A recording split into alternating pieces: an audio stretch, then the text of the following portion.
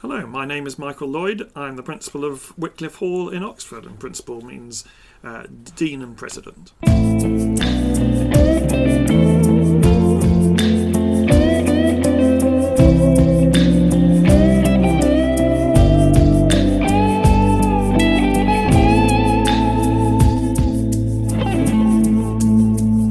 Michael, thanks for joining us today on the Stone Chapel. It's really good to be with you. Yeah, we are here in your office in Oxford, which is just a delight. My first time at Wycliffe Hall. Well, welcome to Wycliffe. It's very good to be doing this on home turf. It's very nice. It is. Your podcast we recorded earlier this year on evil and suffering, since you're known as Dr. Evil to many. Indeed, yes. Okay, I can sort of see that in the smile sometimes. It's the glint in the eye. It's the glint in the eye. It's worrying, isn't it? It is, just a little bit. Yeah. But that podcast has done quite well, and we wanted to follow that up with a conversation about Wycliffe Hall and about the mission and a bit of the history and your role here as principal or dean thereof, right? Well, indeed. Wycliffe has been around since 1877. Okay. It was kind of a reaction to two things. One was the rise of the Oxford movement, which is a much kind of higher church movement, Anglo-Catholic movement in the Church of England, and also the rise of higher criticism. And a number of evangelical clergy felt that people were not being trained well for ordination, for ordained ministry. Because of the focus on higher criticism? Because of, it was kind of weakening people's trust in the scriptures, I think. Okay. And our founders felt that was not equipping people well for Bible-centered ministry. And so they set up Wycliffe Hall to supplement, not to replace, but to supplement what people were getting in the university and the lectures they were getting there. Is Wycliffe Hall related specifically to any particular denomination? Yes, it is an Anglican college. And we train people primarily for ministry in the Church of England, but it's very, very open to people of all denominations. And we've also trained people for ordained ministry in other denominations as well. But it's Anglican. Its worship is Anglican, but that's fairly broad and fairly inclusive, and people might not notice. Well, how long have you been the principal here? Well, I've been here for 8 years now, and they haven't rumbled me yet, which is they're very undiscerning, which I like in a colleague. Well, undiscerning. in the States, typically a college president lasts about 8 years before they burn out. But you don't look like you're ready to burn out yet. I'm not planning on it. No. Okay. No, I'm actually. I'm loving it, and I just think we've got more to do, and I'm brimming with ideas, some of which I'll share with you in a moment or two. Good. Well, a part of the mission here is very unique. I mean, there are, I think we learned today, 40-something Oxford colleges. That's right, yes. And how is Wycliffe Hall related to Oxford in that way? Well, it's only been part of the university since 1996, when Professor Alistair McGrath was principal of the hall, and he got it what is known as permanent private hall status. So it's not actually a college, because we don't teach all the subjects. Okay. We only teach theology and a bit of philosophy. So it's part of the university, but it's not a college as such. Okay. So it's not one of the colleges, but it was given this permanent private status. That's right. In 1996. That's okay. Right. Yeah. And is there an ongoing kind of review by the college? I mean, almost everybody in the States understands accreditation. Yes. Is that your accreditation? Does it come through Oxford itself? Yes. Everything. All our courses are Oxford University courses.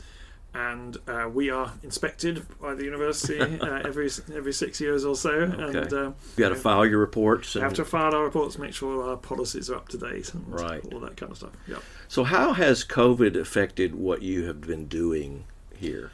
Well, COVID itself, we were very fortunate in the sense that we had 0 on-site infections during the whole first 2 waves anyway, and also because our local church, St Andrew's Church, very kindly let us use their building 2 days a week, and it is big enough to sit 60 people socially distanced. So we were able to keep teaching in person for most of the pandemic. Not all of it. Wow. We had to go online for some of it, and of course we had to do live streaming so that people who were caught abroad, for instance, could still keep up with their lectures and their teaching. So did you learn all that technology stuff yourself to do, or did you have other people? This old dog had to learn a few technological new tricks. Okay. Yes, it just proves that old dogs can learn. It new can, tricks. yeah.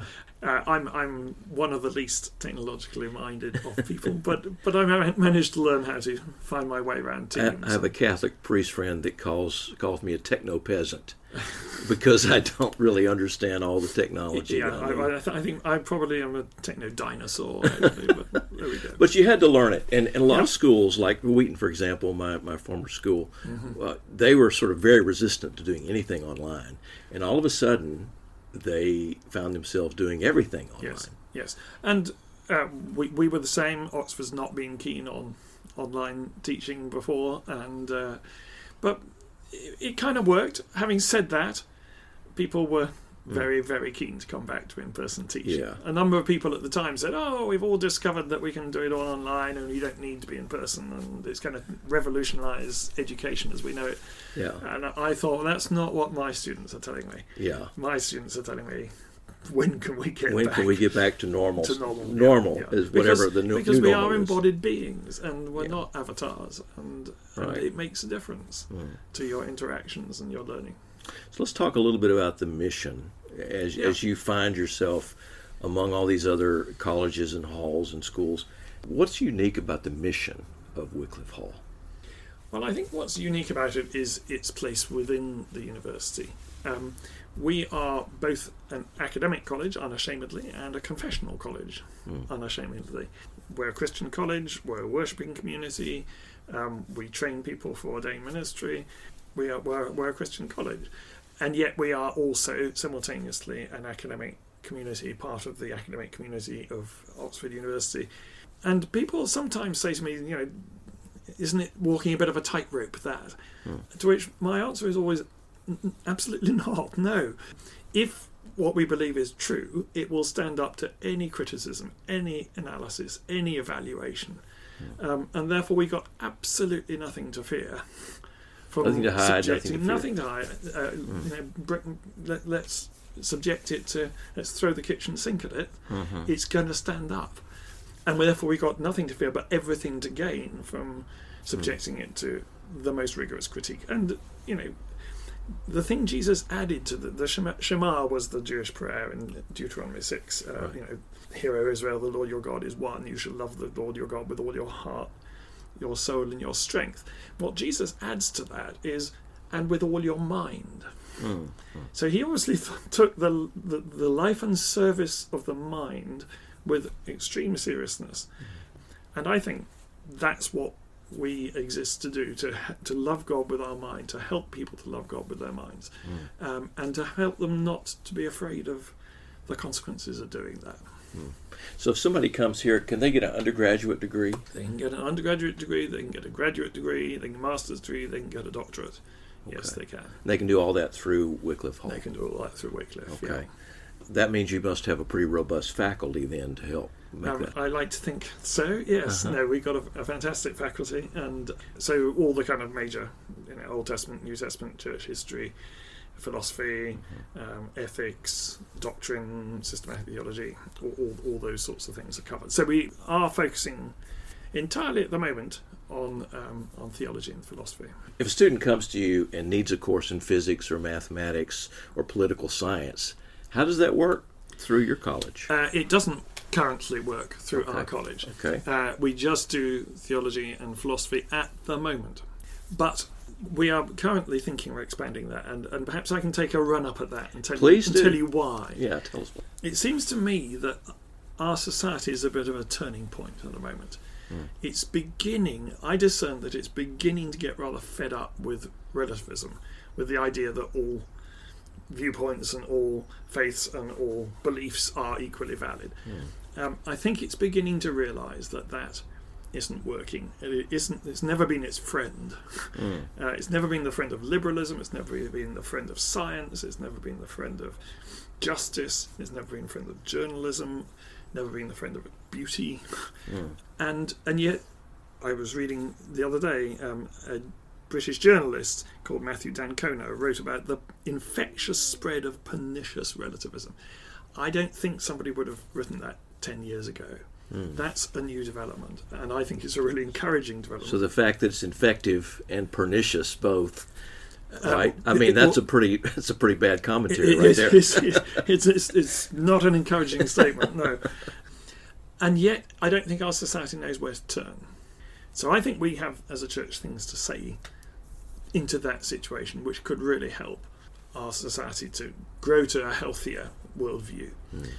And it really is about worldview, isn't it? It is. How you view things, how you view yourself, how you view creation, how you view one another. Yes, and that... How you, if you view, whether you view God or not. Well, exactly, and that's going to affect how you relate to one another and how you relate to the world and how you relate to yourself as subsets of how you relate to God, I think. Right.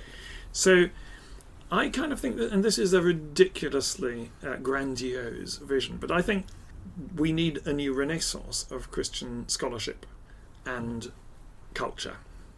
At the moment, I think the church is losing the battle of ideas, and it's got to get onto the front foot. That's a cricketing analogy rather than the baseball one, but I think you'll get throw me a curveball on that one. So that's good. And we've got to be proactive about that. So one of the things that we want to do at Wycliffe to help foster a new renaissance of Christian scholarship and culture is to train people in every discipline, not just in theology, but train academics to mentor Christian academics in every field. So they would come here to study for a doctorate in physics or in chemistry or in Spanish literature or whatever it might be, or sociology. We wouldn't teach them quantum mechanics because we don't know about that. They get that in the faculty. Sure. But we would help them to think through what they're studying in the light of their faith, and their faith in the light of what they're studying. So we would help them to be thoroughly Christian academics, again, being critical and confessional at the same time. And I think people like that have an extraordinary impact on culture and on society. You think people like C.S. Lewis, you think people like Dorothy Sayers, or John Polkinghorne in the scientific world. These are people who've had a huge impact, and we want intentionally and proactively to train people in, so there was somebody in every department who's thought things through from a Christian perspective. You know, when I think about Renaissance, I think about music and art too, as well. So how does that fit in to this grandiose vision that you're talking about? Well, that's where the word culture comes in. Right. We currently have at Wycliffe an artist in residence, which I'm delighted about, because it seems to me that artists and composers and poets and musicians, everybody, they shape what people can imagine, and what people can imagine shapes what they can believe. So I think Christian artists and composers, poets, playwrights have a vastly important role to play in shaping the culture and making it more amenable to the gospel. So we want to build on that. I met somebody the other day who'd given up, he sold his company in the city and was using the proceeds to help churches to commission new works of art. That sort of thing, I think we've got. The church, when it's been strong, has always been a patron of the arts. Now it's not strong and it's not a patron of the arts, and I wonder if these two facts are in any way related.